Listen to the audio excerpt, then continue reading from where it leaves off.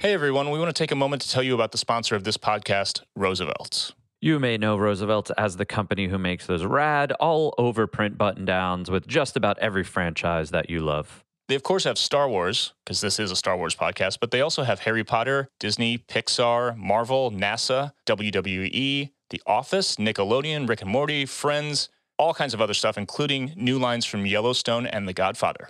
And not just button-downs, but t-shirts. They do shorts, jackets, hoodies, koozies, flannels, so many different kinds of items, so many dope designs. So if you're interested in picking something up for the first time, go to rsvlts.com and use promo code ThankTheMaker with no spaces to get 20% off your first purchase. Once again, that's rsvlts.com. Use promo code ThankTheMaker to get 20% off of your first purchase. When you need mealtime inspiration, it's worth shopping Kroger, where you'll find over 30,000 mouth-watering choices that excite your inner foodie. And no matter what tasty choice you make, you'll enjoy our everyday low prices, plus extra ways to save, like digital coupons worth over $600 each week. You can also save up to $1 off per gallon at the pump with fuel points. More savings and more inspiring flavors make shopping Kroger worth it every time. Kroger, fresh for everyone. Fuel restrictions apply.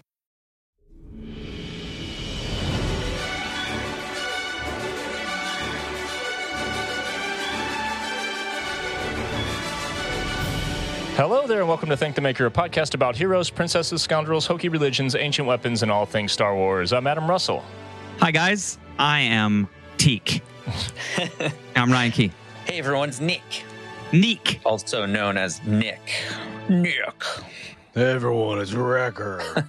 Rika. Rika. It's not very good. Hey, it's Mike. You know what I like is when the Star Wars hose, Star Wars? the Star Wars hose just opens up and it's just 3,000 gallons a minute because we have not only 3 new episodes of Star Wars today, but also like I feel like a ton of news came out today as well. Like they just, I'm like, trickle it, like lay it out. I didn't hear. Like some leaky news. Oh, leaky news. Well, And we need to double down on that Mike was referring to a water hose right now. I was like, where do you? Yeah, what where are you going with it? what is happening here on our It's a podcast? family podcast. I got Ryan, it now. you've been a dad for maybe not long enough to eventually forget that like some words have undertones that you completely forget about. You know what I mean? I'm only 10 weeks in. Yeah. But you're doing great, bud. I've got a lot to You're learn. doing great. Thanks, man. But yeah, there's like I think what's rad about it is we got like a little leaky news about another show that could be coming out. Maybe we'll talk about that after. You text that. Okay. I did. But then also for fans of vintage gaming, Oh, yeah? they are combining the original Battlefront 1 and 2 into a super game that's re-releasing on Nintendo Switch and PlayStation, which is fantastic because those were probably... Glad it's coming to PlayStation because I don't have a Switch. Well, Xbox and PC, I saw all of it. Oh, it's coming to all of them? Okay. Yeah. I followed it from a PlayStation thing. So that's super fun. And I'm like, that's great. I love everything about that. And then we got 3 new episodes of Star Wars today. That we did. We've got a lot to talk about because... Jump right in. What a show. Yeah, we're back into series coverage. And we got, like Mike said, 3 episodes, the premiere of The Bad Batch Season 3, the final season. Dudes, I'm getting a Bad Batch tattoo. I'm just so invested in this. But what are you going to get? Oh, the logo.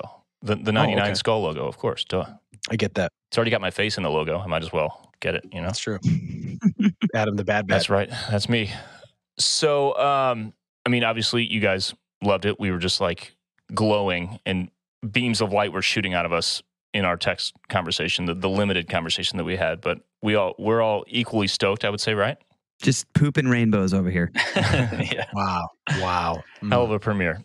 Mike, to your point, there's a lot of poop in my life. So just And I get that. I really do. Absolutely. I work with college kids, so just as much poop. So almost a feature-length story in 3 episodes, sort of 3 acts broken into 3 episodes. Really somber, foreboding kind of tone. We got a little adventure in the second episode, but still it maintained that tone, and it was super heavy. Nick, what did you think overall? Life is just better when there's new Star Wars. Agreed. It just feels like a piece is missing when there's no new Star Wars. So back to being a full whole person right now. I loved it. I mean, I'm just in like overall marveling at this very brooding, dark, animated show that we're getting. Like, I don't know how the metrics are, who's watching this show, if it's successful or not, but the fact that they're making a very adult friendly, animated series, I hope it's doing well, because that to me means that animation could go in any direction as far as Star Wars goes. It's almost like what Andor did to live action. Hopefully these more serious Bad Batch episodes that are way more serious, I think, than any Rebels episode or Clone Wars episode. Like, maybe not serious, but darker for sure. Hopefully that just means that hopefully it's going well and we get more of that style of animation. So I'm pumped. Absolutely. Mike? I remember thinking, so I watched them at about 5 a.m, just so that, and I knew this was going to be 3 episodes. I knew it was about an hour and a half worth of watch time. So I woke up at about 5:15 in the morning and watched them to avoid spoilers, because I knew that it was going to be rampant. But the first episode was a lot slower than I expected, because usually there's kind of the classic, you think about it from the Mandalorian perspective, they've generally been pretty high action. There's something to kind of remind you what's going on. And this episode it just put you right back into this Imperial prison on Mount Tantus. And you were like, dang, it is grim. Like, Nala Se seems like she's literally dying every time she walks in and sees Omega. Crosshair seems like he's just blatantly lost the will to live. Omega is trying so hard to believe that the rest of the batch is coming. I remember watching it it's probably about 5:40 when it ended, and I was like, I don't know if I feel better about anything right now. Like, this just feels sad. And then we got, and then it started to pick up, and I think it turned into kind of some classic Star Wars animation. But all in all, like, if you're first of all, if you're one of those people on the internet who just likes to, Ryan, you and I, obviously, a lot of poop in our life. If you're one of those people who likes to go and say, like, oh yeah, Disney's going to retcon the sequels, I love this. That's for you. Eat it. But most importantly, I think we're seeing there were some big reveals we'll talk about, and you love it because Disney is retconning the sequels? I'm loving it because for all the people that for some reason think that, like, the true fans want to get rid of the sequels, Bad Batch was straight up like, oh no, we're actually going to connect this right. We're going to double down on it. What's a better word than retcon? Like, retcon would be changing something that happened already. This is filling in the blanks. Like, what's a better term for that? Yeah. Like, connecting. Yeah. Yeah. Rise of Skywalker was just like, here's a bunch of blank space, and like, this is where they're now filling in. So, dude, believe it or not, in like maybe the course of just 1 year that I've lightened up a little bit on engaging with these idiots in comments. I'm glad that you've done that for yourself. Dude, it's good for the brain. I know. And the emotions. I've looked at some recently, and I've noticed tons of people, like actually the majority now, saying the kind of things that I was saying and just getting, I was just getting pummeled before. Now it seems to be swaying. I think like in this past year or two, like kids are just getting a little bit older. They're engaging and they're defending the thing that they love, and it's amazing. It's great to see. We did it. Our work here is done. This is the last episode of Thank the Maker. We're done. Finale tonight. Roll the music. Speaking of music, Ryan, how about that score? There's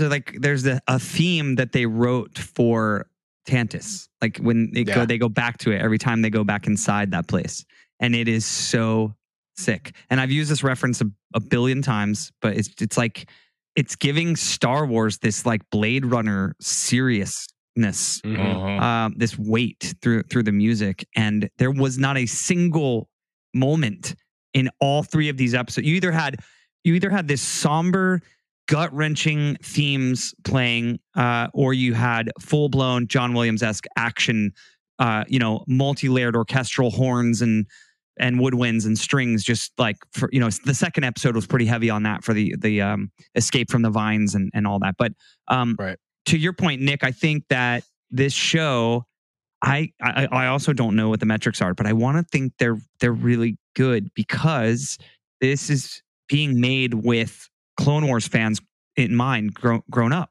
You know, like Clone Wars debuts in 2008, and you're 8 years old. Mm-hmm. I mean, like you're coming into adulthood and you're watching this now. It's just, you know, it's carrying on that story for I think a lot of fans that found Clone Wars to be a huge part of their life because it was a cartoon and they were young.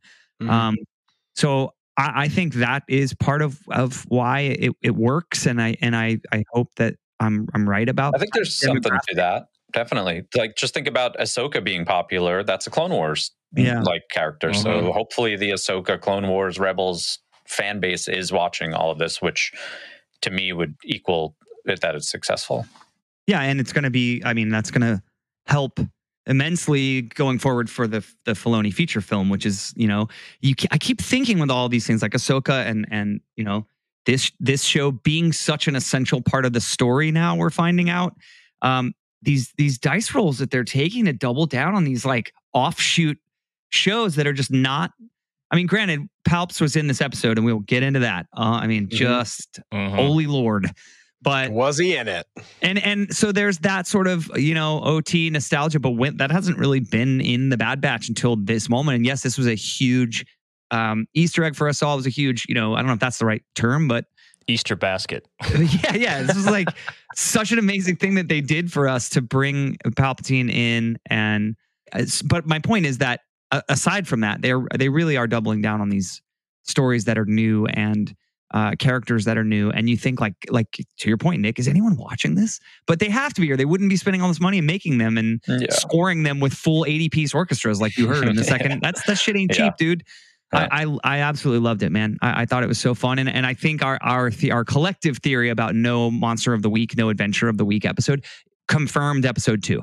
That kind of scratched that itch for maybe a younger fan that wants to see. You know, before we started recording, I mentioned like, no, they did, because someone was saying how it's not a cartoon, it's like grown up cartoon. I was like, remember, they did put a monster with red eyeballs in to keep it consistent with being animation. And so I think they did scratch that itch there, but it proved the point that adventure was fully tied into the main storyline. And I don't think we're going to step away from it even an inch for their whole season. Right. Yeah, agreed.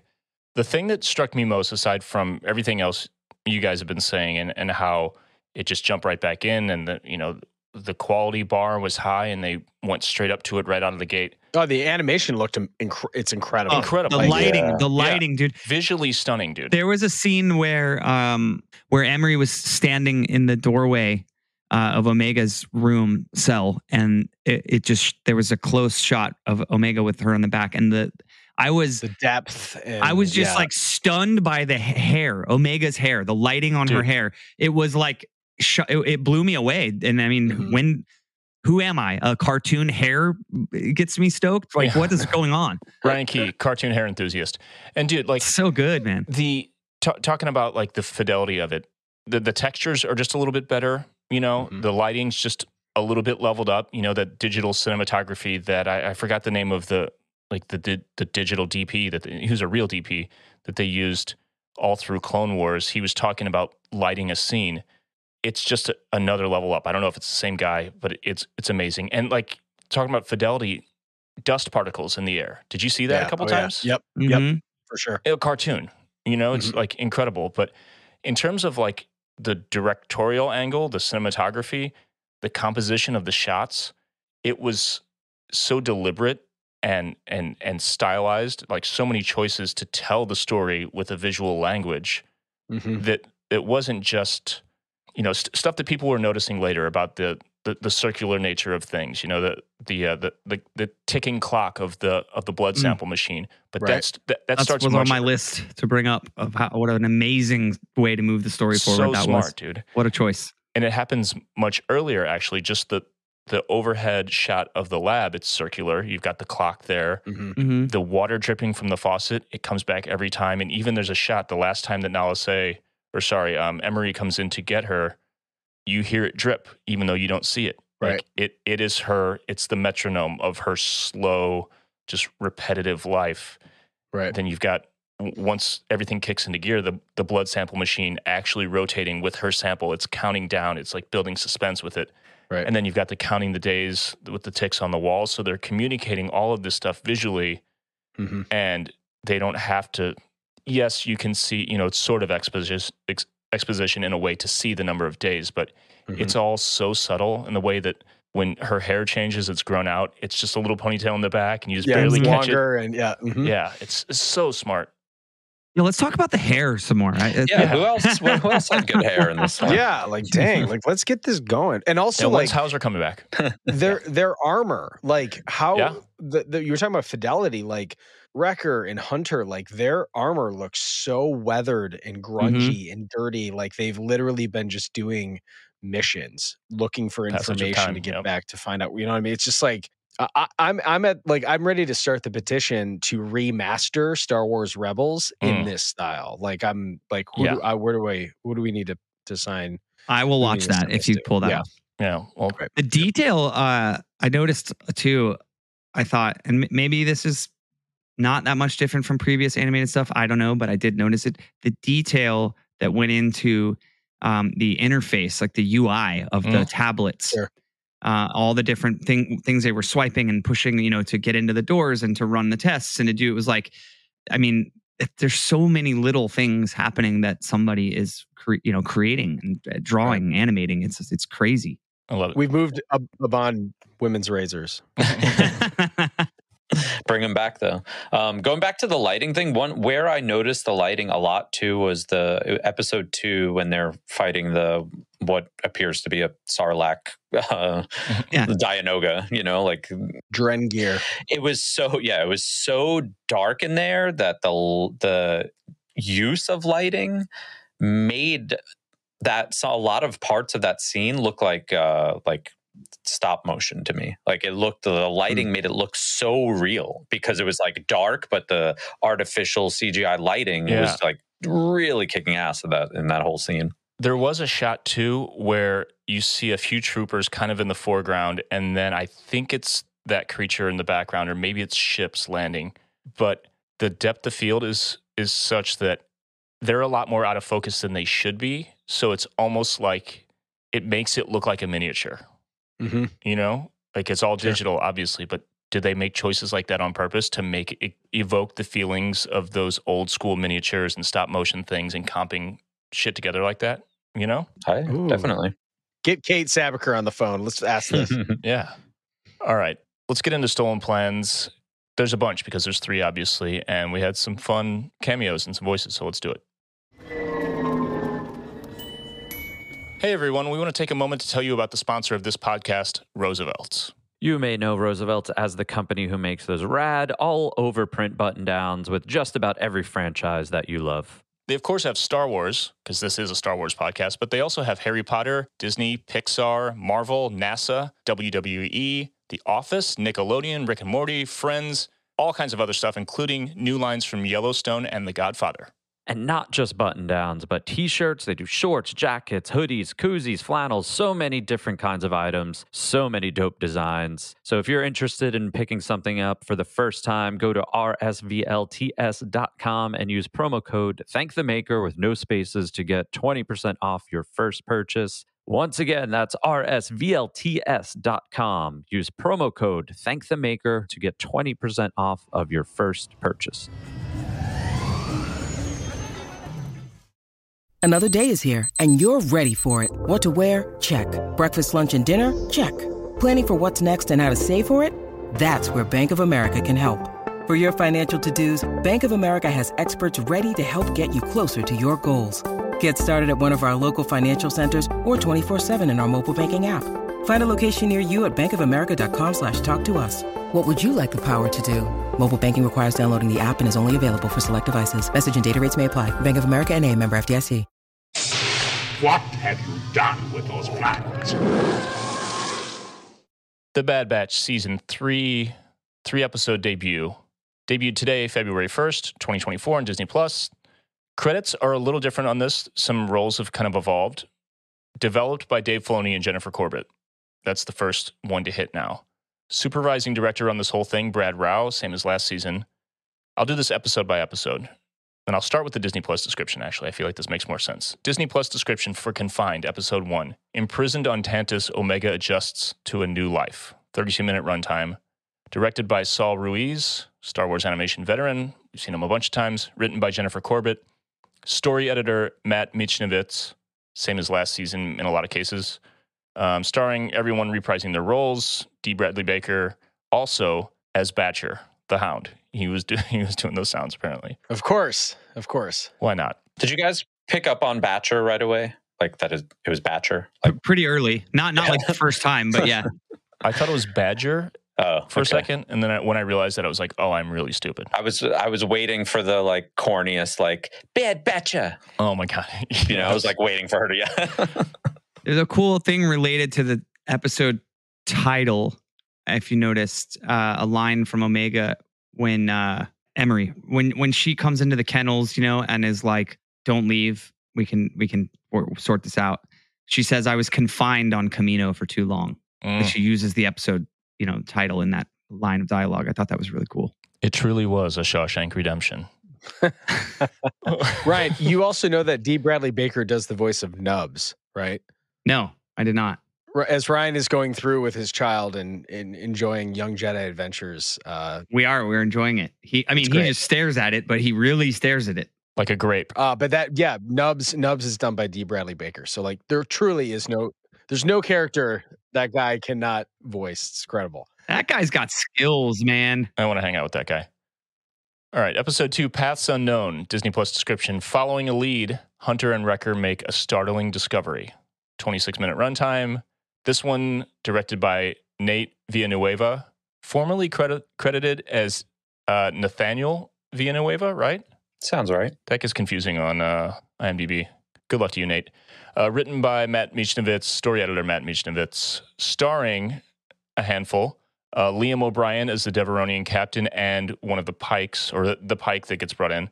Mm-hmm. He's done lots of Bad Batch voices, also Young Jedi Adventures, Jedi Survivor, lots of animation and video games, Call of Duty, Last of Us. He's got a pretty long IMDb of that kind of stuff. Julian Dennison as Deke and Stack, the kids. This is the kid who played Fire Fist in Deadpool. The little kind of big kid. Oh, yeah. Oh, that's funny. That's awesome. He was in Godzilla vs. Kong, Hunt for the Wilder People. Angelica Houston as Issa Durand. Dude, I knew it immediately. As soon as she started talking, I was like, what? Right? Yeah, you're like, okay, let's go. We were stepping it up, Star Wars. She also, I don't know if we knew this and forgot it, or if you guys remember, also played the Sith mother in Visions in my favorite episode. Ooh. Screecher's Reach. Yep. And Daniel Logan as Mox. Daniel Logan, of course, is young Boba Fett, for anyone who doesn't know. Classic. He's back. Episode 3, Shadows of Tantus. Omega and Crosshair hatch a daring plan. 26-minute runtime, directed by Stuart Lee, another Star Wars animation veteran, written and edited by Matt Michnovetz there as well. And starring, or featuring, I guess, Ian McDermott as Emperor Palpatine. Welcome back. We love you. This one's funny to me. Ben Diskin.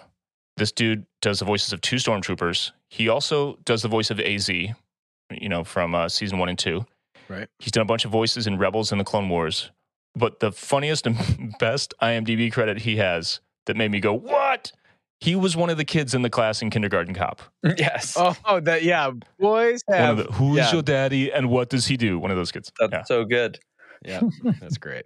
David Acord as one of the Stormtroopers. He has been in the sound department, sound designer on a bunch of Star Wars stuff. The Rise of Skywalker, Ahsoka, Andor, Book of Boba Fett, and also Loki, Fallen Order, Guardians, Licorice Pizza, pretty sick. Yep. Did some Clone Wars stuff. He's been around a lot. And David W. Collins, who's done a ton of Star Wars stuff as well, is also in the sound department. He did another Stormtrooper. The score on this is credited finally to not only Kevin Kiner, but his kids, his adult kids, Sean and Deanna Kiner. Very cool. So all 3 names. Great to see. I had a thought earlier and I didn't get a chance to say it. So he's doing such an excellent job with John Williams style scoring. Mm-hmm. But he also brings this, like, Ryan, what you're saying, this like Blade Runner-esque, like synthy, whatever. So he could encompass both of those things. Do you think John Williams could do the same? Do you think if John Williams needed to like do a synthy Blade Runner thing, he'd be able to do it? I don't. Yeah, I don't think so either, right? I don't think that he. I don't think. Well, of course he could do it. I mean, give the guy an instrument, he's going to play it. Give him an 808. Let's do it. But I don't think it would have the same authentic feeling. Yeah, maybe yeah. is the right word. That's coming from Kiner, where he is not 97 years old or whatever, and he is actually influenced by the Blade Runner score and those old 80s synth heavy scores. I'm sure. So I think, I don't know. He just has more of a, and his kids too. I mean, they're hip to what's happening right now in music, and electronic music is everything these days. So yeah, he could do it. Would it give you that where you go, wow, this feels like a sick Blade Runner crossover? I don't know. Because John Williams' music, like even when you think about a really stripped down piece in Star Wars, right? Like the Binary Sunset Force theme, whatever we're going to call it, Palpatine's theme. It's like that's playing in the film, and if you listen to it on a record away from, so you can really pay attention to it, there's still, even when it's down to like the most simple melody, just bum bum bum ba-da-dum, there's so much stuff going on just quietly underneath it. Like he's writing symphonic classical music, and the trick to this Blade Runner stuff is just that piano going boom boom and like that there's an art to that, to it being so simple, but the sound design, the choices he's making for the reverbs he's using and the synthesizers he's using, that's what makes it sound so cool and unique. And I think John Williams is a timpani and flute guy, and Kiner's got his head around using a Juno and a bunch of guitar pedals, Yeah. He's crushing though, like I know he's going to wind up doing the Ahsoka movie here. He obviously did the Ahsoka show. It's like, there's no one better for Star Wars, I think, at this point is Kiner. Like he's done so much, and for him to do John Williams. Close second, Michael, how do you say his last name? Giannocchio? How do you Giannocchi? Oh, he did Andor, right? Yeah. Also excellent. That's the score. Yeah. Not Williams-esque though, right? But I think, Nick, your point is Kiner's like the scope of his work. Yeah. Like it's how long he's been involved with the franchise and how much music he's made for them. Like the Göransson score for The Mandalorian's awesome, but that's it. It's the recorder loop, and he scores for Christopher Nolan now because he figured out how to play a recorder and made that cool melody that no one can unhear.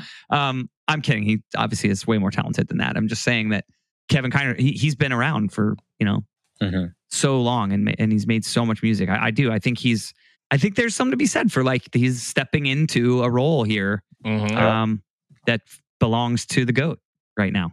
And he's also great at writing hooks, which is tough. Yeah, I agree. That's what I'm saying about those simple little melodies. Yeah.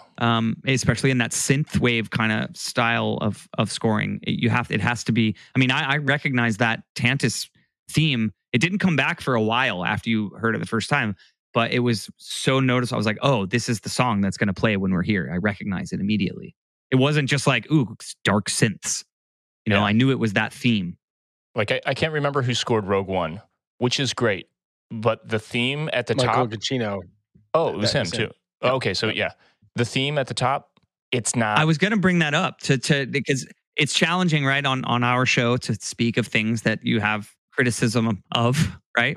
But I was going to bring that up, that like Rogue One would be something that tried to sort of do Star Wars as a score, and but to be fair, you have no idea how much of that was why it didn't necessarily land. I think we've talked about how it didn't land as well as some other music has, and some of his other music has landed and been amazing. So it's like you have no idea how much of that's the composer and how much of that is the director and the producer and Disney and everyone going, we only want this one stem, this one string part playing.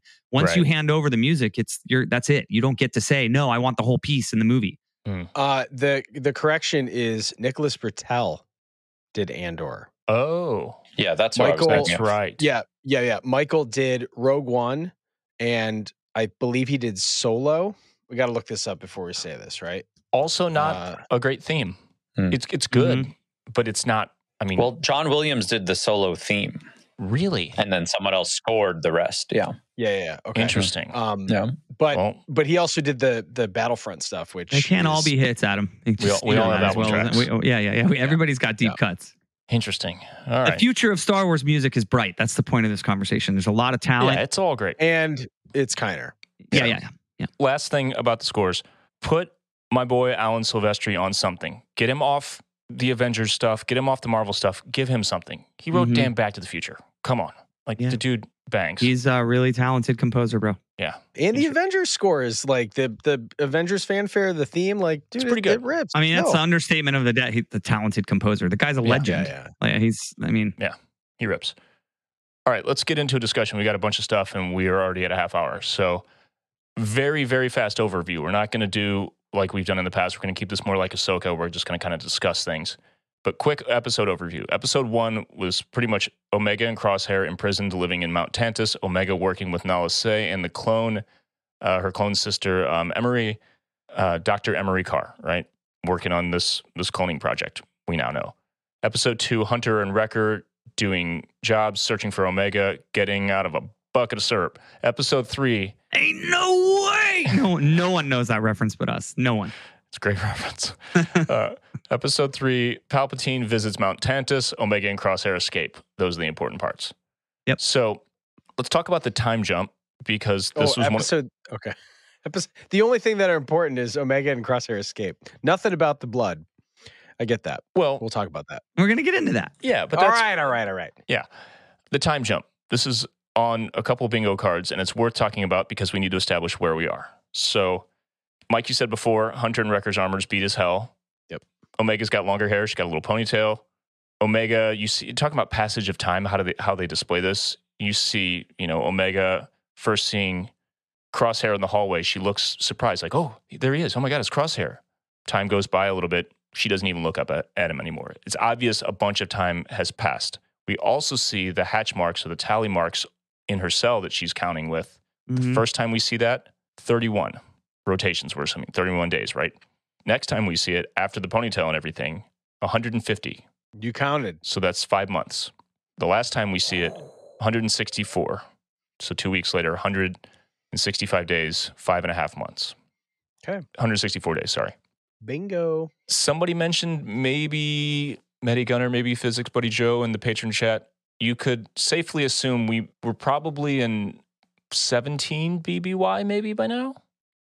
Not that it matters that much, but, if we're trying to figure out where we are, we can say for sure 5.5 months passed from last season. So, all right, let's talk about the big stuff that really matters. Project Necromancer. Second mention of this ever. Commandos everywhere, highest level of security. This is what's going on in Mount Tantus. Hemlock refers to it as Project Necromancer when Palpatine shows up. We first heard these words in Mando Season 3, Chapter 23, the second to last episode. And it is ultimately about the Empire testing subjects' blood to find and reproduce a genetic M count. I think we all know what M count is, class. Midichlorians. How are we getting into that now? I'll say a few things and then let's discuss. They specify that the specimens are not clone troopers. Palpatine is actually, Hemlock takes Palpatine to see some, like vertical tanks. It's Snoke. Snoke's in there. Something like that is happening, we're assuming. Palpatine says, this is from the trailer, there's nothing of greater importance to secure the future of this empire. Whatever is needed to accomplish this goal, you will have it. And then later, as he's leaving, it is imperative that this facility remain hidden and secure. There are many, even within our own ranks, who would consider much of your work an abomination. Sounds familiar. I thought of something when he talked about Tantus remaining hidden. And someone in chat that's smarter than me or has a better memory than me could correct me if I'm wrong. But I wanted to bring up also a shout out to Timothy Zahn and just how pumped he must be that this huge part of his original entry into Star Wars storytelling is being used as such a centerpiece for this massive puzzle piece that we're now learning and filling in the blanks with. But I'm almost positive they had some sort of cloaking device in Heir to the Empire in that trilogy of books that kept the mountain hidden from everyone. Nice. Obviously, they're not using that here, but it made me think of it when he like that. Maybe that was another little kind of just fun nod to the origins of Mount Tantus and what it was, because he said you have to keep this place hidden. Wakanda style. And I'm pretty sure, yes, it was very similar to that idea. I think that was in the book, if I remember right. So as far as I'm concerned, and I assume we're on the same page, this is as much confirmation as we need that what we suspected previously, that Project Necromancer is fully Palpatine's plan to clone himself, still going on 30 years later in The Mandalorian. This all leads to the sequels. Like, it's all but confirmed. Yes. Right? Until they say, yes, this is exactly it. I mean, this is it. Yeah. Good job, Disney. Disney did a good job. Here goes my social media. I've got questions about the M count. Should we talk about that in the context of the question about Omega, or? Yeah, I think so, because replicating a genetic M count, right? That's what she says. Well, here, you want the quote? Let's do this. Yeah. The Empire seeks the reproduction of a genetic M count, but the experiments on specimens have yet to yield the desired results. Mm-hmm. And then later, she says to Hemlock, the Emperor should be pleased that we accomplished a successful transfer. So you're seeing the blood dripping into the samples from the others. And Hemlock says, not when the M count is highly degraded. Mm-hmm. And she says, what does she say back? So the question is, does that mean any old Joe off the street might have the blood they're looking for? Or are these suspected force-sensitive people that they're doing these tests on? That's the question, right? Right. Because a genetic M count, like, I don't know, does that mean they already have it and they have to be able to, it's like, think like blood types. Like if you're, O positive, you can only accept whatever, I don't know the science behind that off the top of my head, but you can't just take anyone's blood for a blood transfusion. So can anyone's midichlorians just mix, And it's like, or is it that? Is it just, they're literally just testing on poor unfortunate souls until the blood drips in there and goes, ding, ding, we've got a receptor, It seems like they're only testing on clones too, right?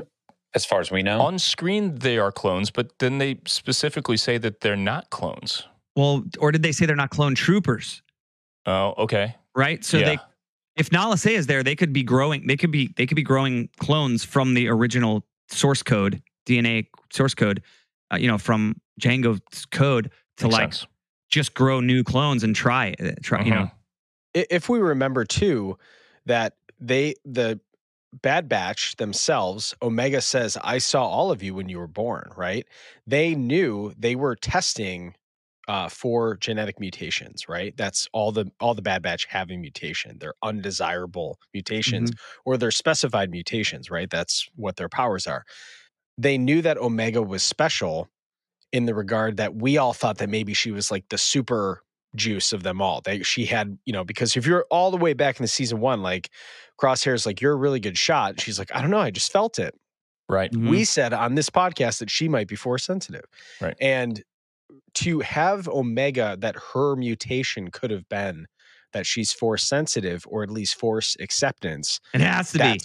That's what Palpatine has been waiting for, is that mutation that they can, I'm assuming, a mutation that can basically then take Omega's sample and now create bodies just like we've seen in Snoke in the tubes, that you could have clones of Palpatine so that he can essentially live forever, right? So that's what I took from this whole thing, is that's what I just, dude, my brain is melting right now because we talk about how much of Star Wars is taken from Frank Herbert and Dune.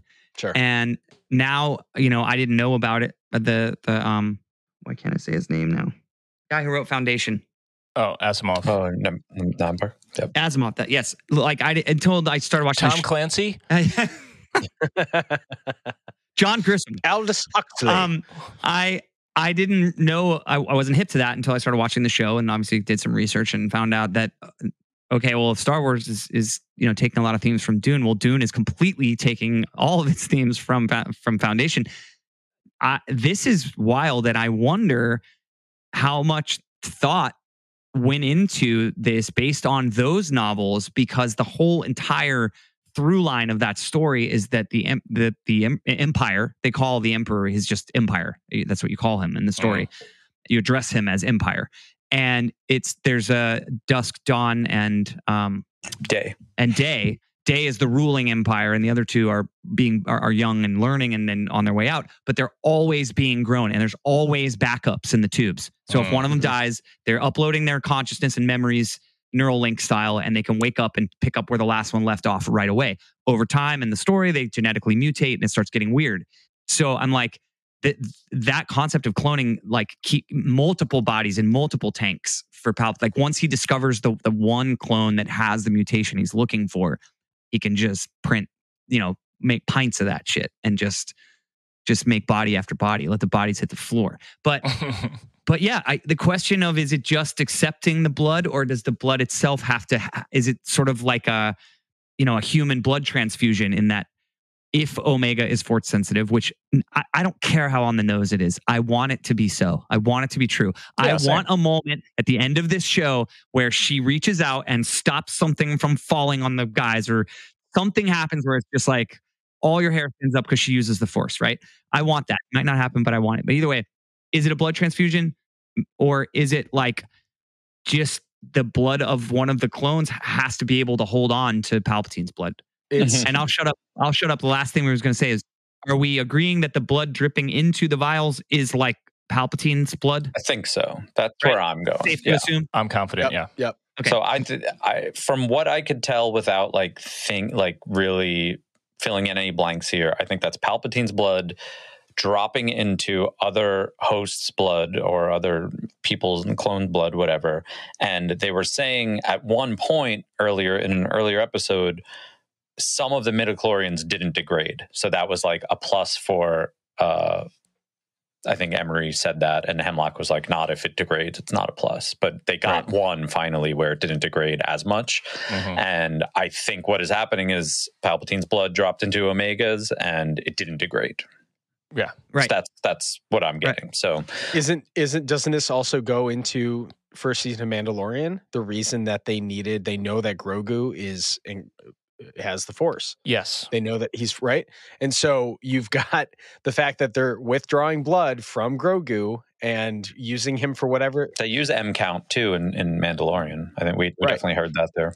Right. It's kind of cool that you almost know that, I don't want to say happy ending, but you kind of know that they, because we already know how this ends, that they don't get Omega. This doesn't work because it still takes another 30 years for him to create a somewhat successful clone of himself. And even that clone is not fully functioning at that point, So it's like, whatever happens here, it's not Omega. They don't right now. It's like, yes, that's the one. That vial is the one. We need her because that's going to work and create a perfect full-bodied, full force sensitive clone.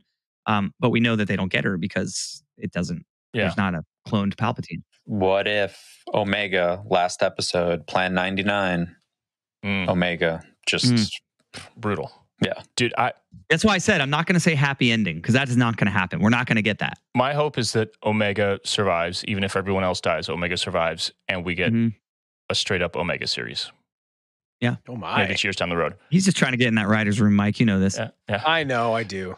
You're doing great, Adam. So to simplify, two possibilities. One, she has a high midichlorian count, which we're all hoping for. Or two, she's just a good host for Palpatine, right? And it's just going to work out. And it has something to do with her being an unaltered clone, and because of that, she's a better host. But if this is true, and her being an unaltered clone of Jango, strong DNA, whatever, because he was like the perfect soldier, right, that they picked. Right. What does that mean for Boba Fett? What does that mean for this whole idea of force sensitivity? Does this just lend support and credence to our idea that high midichlorian counts are more common in Star Wars, and that many highly skilled people in Star Wars, including Han Solo and any great pilot or warrior or anything, has a higher midichlorian count and has force sensitivity, whether or not they train and hone it like the Jedi or Sith do? I think that is in there no matter what. That concept is very alive and well. But I do want to go back to something Mike said that I thought was really, really cool. And I think interesting to think about and likely. I hadn't thought about the idea. Well, first of all, Adam, I missed in the show because I only got to watch it once that they weren't cloned troopers, as if that was said out loud. But I certainly didn't think about what Mike just brought up, that he is, and I like this theory, Mike, that you brought up. He's trying to he's just making clones. They're not soldiers. He's just making clones from that source code DNA to get one to mutate and be force sensitive. Yeah, I think that's what's going on. I think the force sensitive is important for the sort of the blending of the blood. You know, we're doing witchcraft on Think the Maker, a Wiccan podcast. Yes. The mingling of the bloods, but a cauldron. But Eye of Newt. I like the idea that that's what they're looking for, which could not be the thing, but how cool is that to tie into this show and what the core of this show is? Like you said, Mike, the clones, Clone Force 99 themselves are mutated clones, and I think it really sticks to like the themes of the show in that they're looking to recreate that, like, because each one of them has a different mutation. So like, how many of these do we have to make before we get one that's just born with it? Right, and Omega, I want to believe they already have one. She was born with it. Does Hunter really have great hearing and super eyesight, or does he just have some force sensitivity and that's how he perceives it? Mm-hmm. You know? Could be. I mean, it's like, and then the question is going into what do they do with that to transfer it? And could you put that into another human or something? Like, there's something about Hemlock that deeply unsettles me. The dude is on a mission. Speaking of great hair. Oh yeah. I mean, the guy like he's got that Brad Pitt Fury hair going. It's really strong. Right. But the way that he talks, whispers the entire time.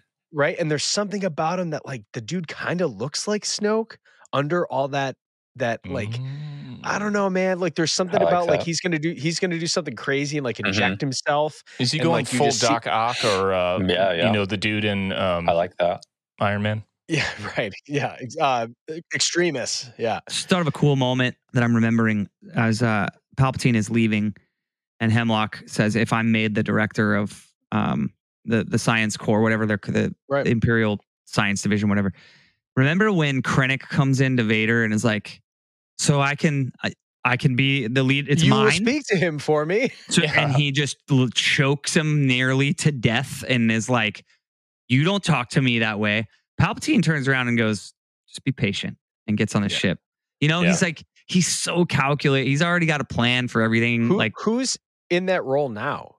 Are we assuming that's Tarkin? Or are we assuming, you know what I mean? Like, is that, I don't know. Who is in that role now? I think Tarkin is in more of a military role.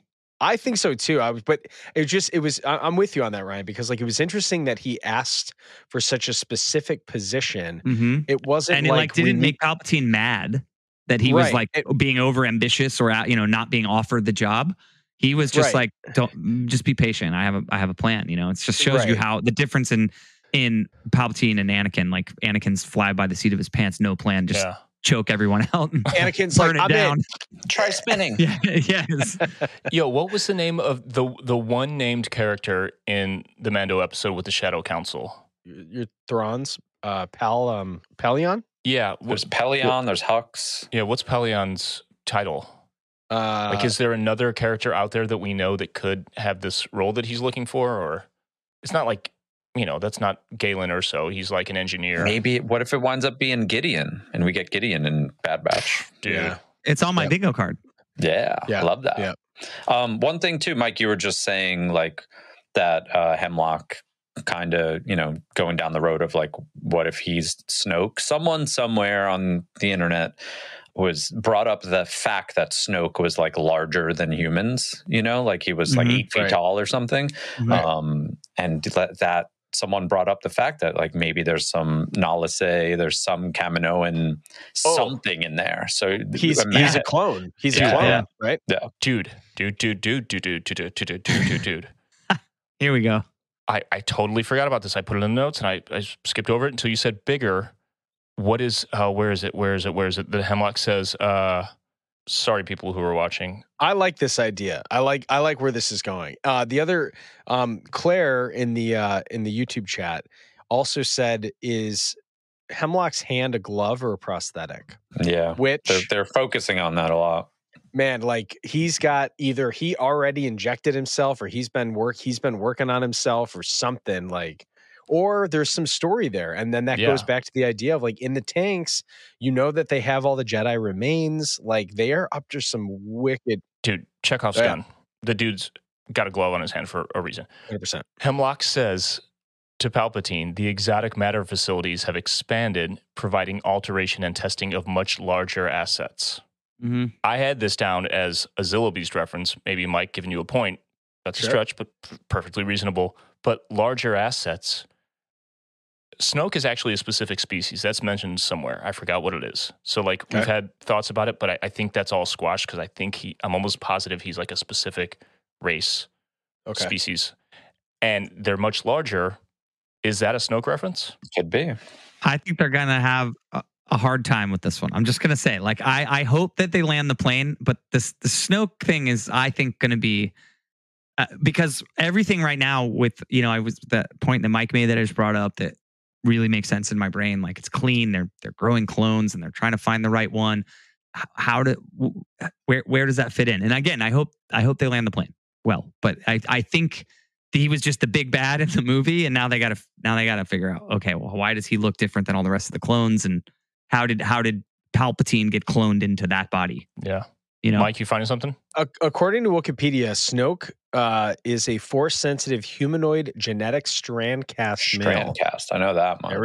There we go, Nick. But I think the thing that we can always remember too in Rise of Skywalker, and especially in the way that Palpatine says it, that I created Snoke, right? Like, we already know where Snoke came from. He was created in that sense of it. And we saw the many copies of him on Exegol. So what we need to figure, what I'm sure that they're explaining to, is that we're all the pieces are being put in place of exactly how they're planning on transferring the cognitive abilities, whatever it is, to reanimate a body or transfer something from a body to be like, was Snoke part of Palpatine's consciousness? Like, all of these things that we're asking about of how Palpatine was able to stay alive. We know this giant machine that's keeping him alive, which, like, something much larger could also be this machine that's keeping Palpatine alive. That's the final order, right? They were referring to those vines when that conversation was happening, which could make sense. I think, so because Palpatine was like, "Don't worry about that," in reference to the other facility. He was like, "That's not what's important." Right, right, sure. But that, I don't know, man. The tank or the cylinder or whatever that opened and cast that light out on Palpatine, we didn't see inside of it. It was pretty big, if I remember right. It's a pretty big container. Yeah. Speaking of that, dude, that scene, the lighting in that scene with the red, like, Mortis style shit on the floor and the light under his hood, and oh man. Yeah. Yo, on the tentacles and the stuff out in the forest or whatever, did anyone else come to the conclusion at the end that those were all those tentacles were just stretched out from that one main creature and that they weren't separate things aside from the little bug things? I think so. Yeah, probably. Well, I don't know if we're going to get into that, but like that, there's a couple of things. Some people are saying, like, one of the TKs was 343, which some people are referring to this kind of like organism that can break off and turn into little things. As I don't know if you guys played Halo, but there was a whole scene, but it was called the Flood, and it was basically this like zombie-ish kind of style that Master Chief has to go blast through. It's actually quite terrifying.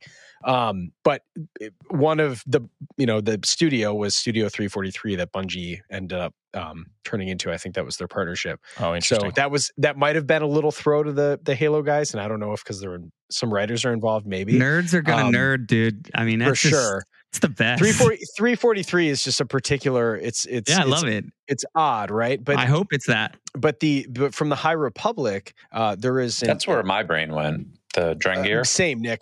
The Drengir. So the Drengir is this, like they go on to, they find this old space station, and the book kind of reads like a horror movie. It's actually super cool. And they find that there's like these plants everywhere, and then they come to find that the plant is actually one giant organism that's basically this like kind of force-eating entity that can replicate very quickly, and they have mouths, and they kind of can turn into a giant thing, but they're plant-based, they're organic, and that was the first thing that I thought of. They had names. I can't remember the exact name that they called it. Vines, whatever the vines or the They had a name for it, but I don't know if that's just what the clones called it because it seemed to make sense.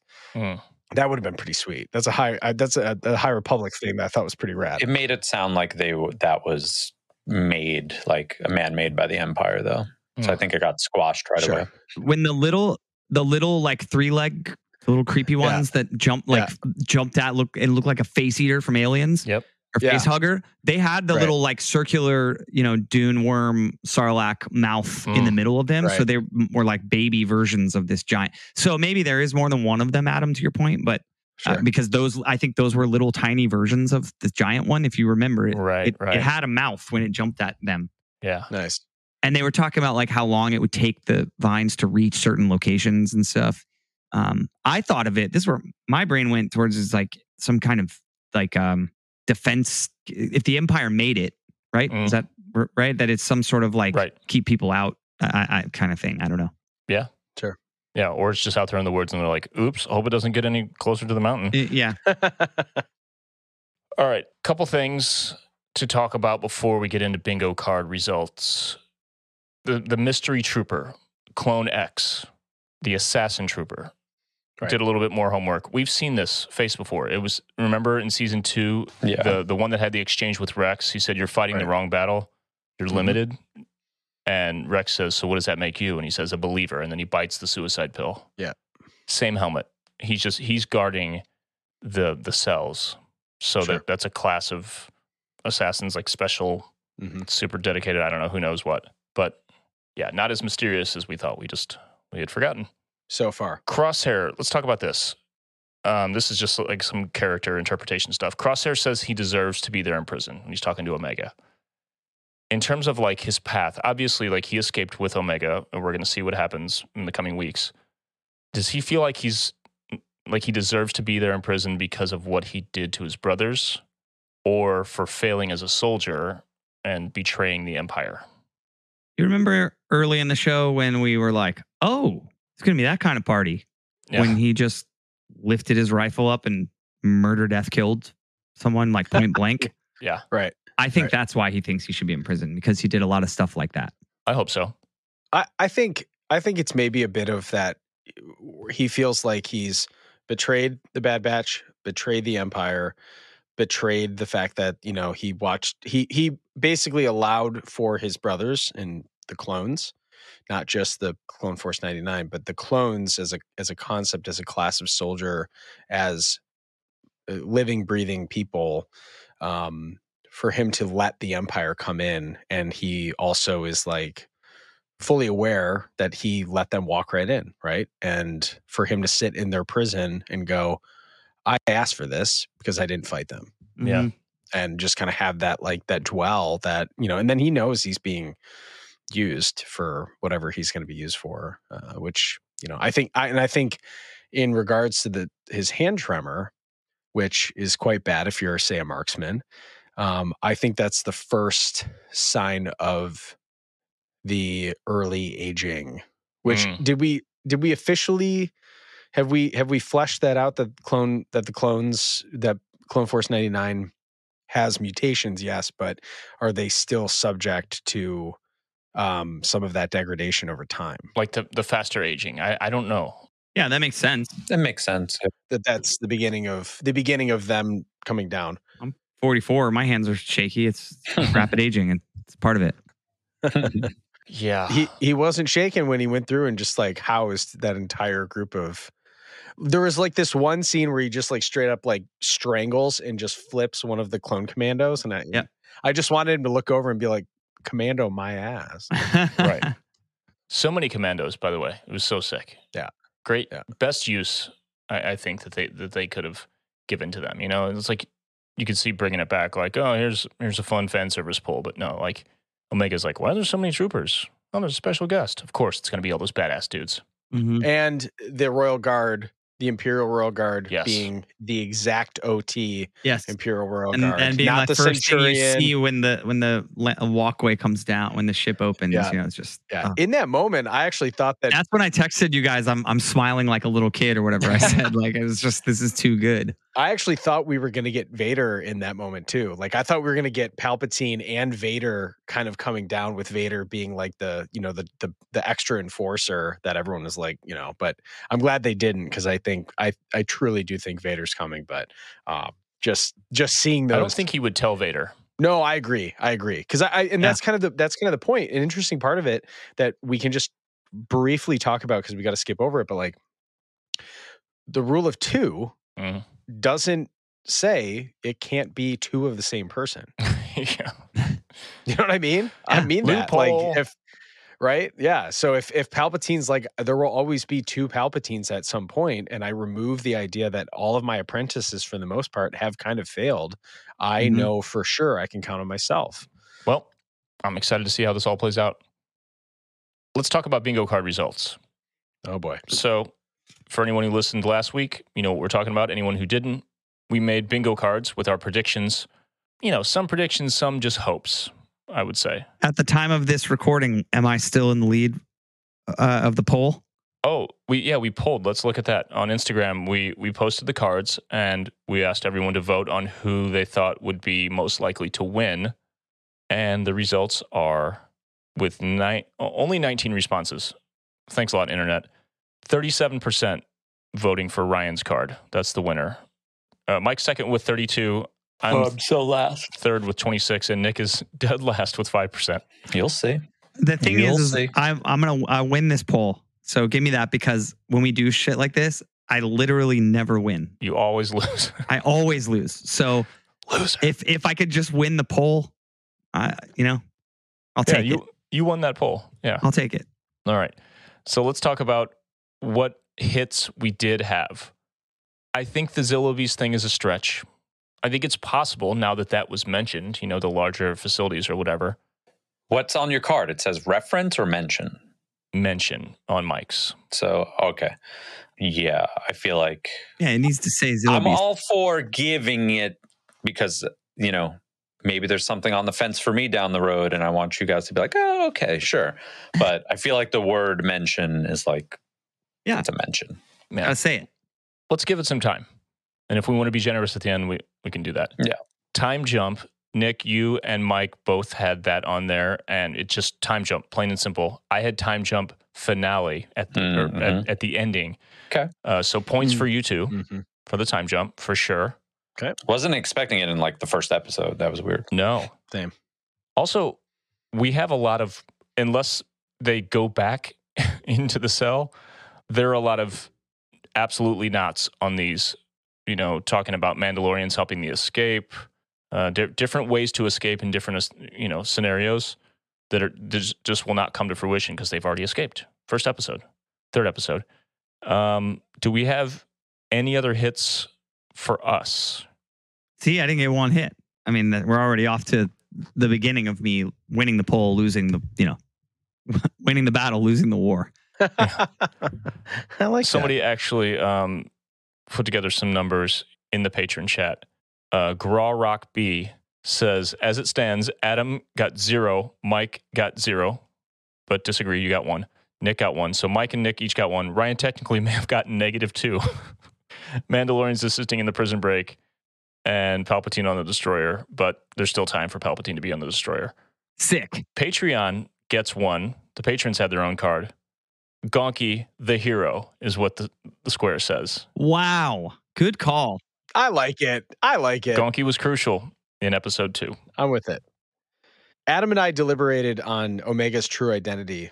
That was something that we deliberated. Yes. And I was saying that I thought Omega being force sensitive is her true identity. Yeah, so Patreon, they had, quote, Omega's true identity revealed as one of their predictions.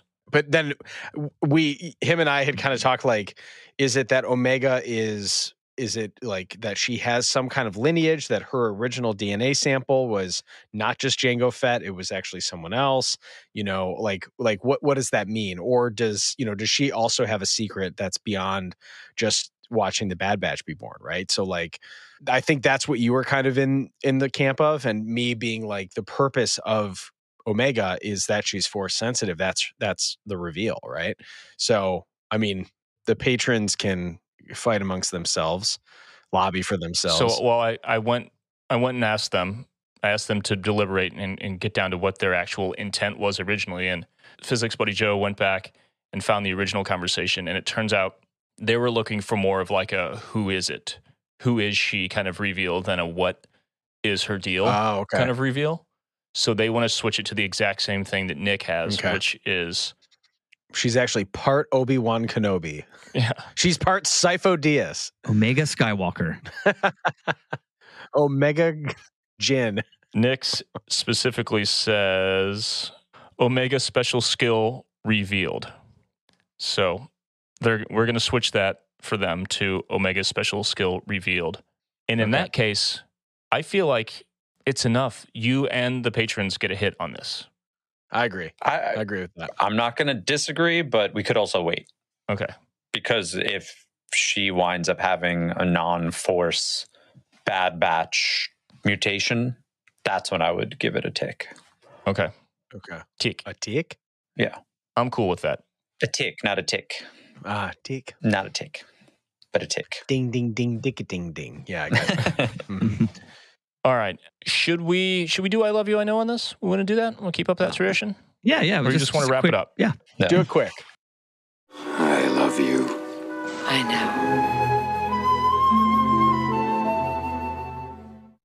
know. Ryan, go. We're going like one thing from all 3 episodes. Like, not one from each. Like, right. The music in episode 1. Sick. I mean, like Palpatine, duh, but I'm trying to think of something more unique. Music's so good. I want the soundtrack on my phone already. Agreed. It's sick. Nick, what's your favorite moment, scene, quote, anything? Mine was just a funny little moment when Omega was getting into the lift and the mouse droid was coming in and she just kicked it out. Yeah, so good. So good. That was great. Mike, how about you? I think an overall thought from this is that, to the point of what we brought up at the top of the discussion, was that we have such a wide fandom now that has grown up through many, many years of animated Star Wars, knowing that animated Star Wars is just as important as live action Star Wars. And as all of these things are getting announced and these new shows are coming out and these movies, all of that is great. And I know that's the general population, but seeing the effort that went into the cinematography, the storytelling, the character design, the depth of the maturity of the truly like dark side of this story makes me super appreciative of all of the team that works on the Bad Batch. And I hope that the reception of how awesome this show is carries on and transfers so that, like you said, if it's an Omega show or whatever the next story of, is it actually an animated Luke Skywalker and Han Solo adventures or whatever that is, I just hope that we get more of this, because if this is the future of being able to tell stories outside of actual cast actors, I'm here for it, because the show continues to keep looking good, better and better. And I can't wait to see more stories in this universe. So I would say that's my overall impression of these first 3 episodes for sure. It would be smart, because think about the turnaround time. Was it a year? Under a year? Like Bad Batch season 2 was on when Mando was on. Yeah. So that was last year. So they're nowhere near doing Mando season, they're not filming Mando yet. They just turned around a full season. Right. So it's like they have to lean into this more. So Mike, you do or don't have a favorite part? Because you just told us you like the show a lot. Well, okay, fine. No, I mean, anytime we see OT references in animation, I truly think one of the coolest, I feel like even the Macquarie TKs are starting to look a little more stormtroopery. And I think seeing the Royal Guards to me was the reminder that we are headed so fast into the OT. That was probably the moment that I was like, yes, this is great. This is awesome. Yes, I'm on board. Yes, I like Star Wars. I do it. My favorite moment, it's a sequence. Say it's like a 5-minute sequence. The first Omega sequence, starting in her cell, the dripping of the water, going all the way into the lab where she's working with Emery and Nala Se, to the end of that. It's 2 locations, 5 minutes probably. That's my favorite. The tone of it, the composition of the shots, all the stuff I talked about at the top. It felt like a movie. And it set the tone in such a profound way. There was no mistaking what this show's going to be after that sequence. And it had me like absolutely sitting up, edge of my seat. So that's it for me. Patrons, I should have asked you what your favorite was at the top of this segment, but I blew it, and I'm sorry. And we have to get this thing done because I got to get it out because it's late. All right, next week, it's going to be Mike and Nick and whoever you get on to hang out with you, because Ryan and I will be on a giant boat in the middle of the ocean with no internet access. You got this. Right. So stoked. We can do it. Yeah. We've done it before. We've actually done it. Easy peasy. Lemon squeezy. Easy. All right. I love the show. I love Star Wars. I love you guys. Patrons, I love you as well. We know. If you want to be a patron, patreon.com/ThankTheMakerPod. And also, we have big things coming in just a matter of weeks. It seems like we'll announce it as soon as we can. But for now, it's all Bad Batch every week. This is the place. I'm going to be doing some fun stuff on social media like I did with Ahsoka and some things, counting trailer footage, stuff like that. So Instagram, I was about to say Instagram.com. Don't go to Instagram.com. Open your Instagram. Nice. And follow us. Follow us in the sense that you press the follow button, and also in the sense that you pay attention. Please and thank you. And until next week, may the Force be with you.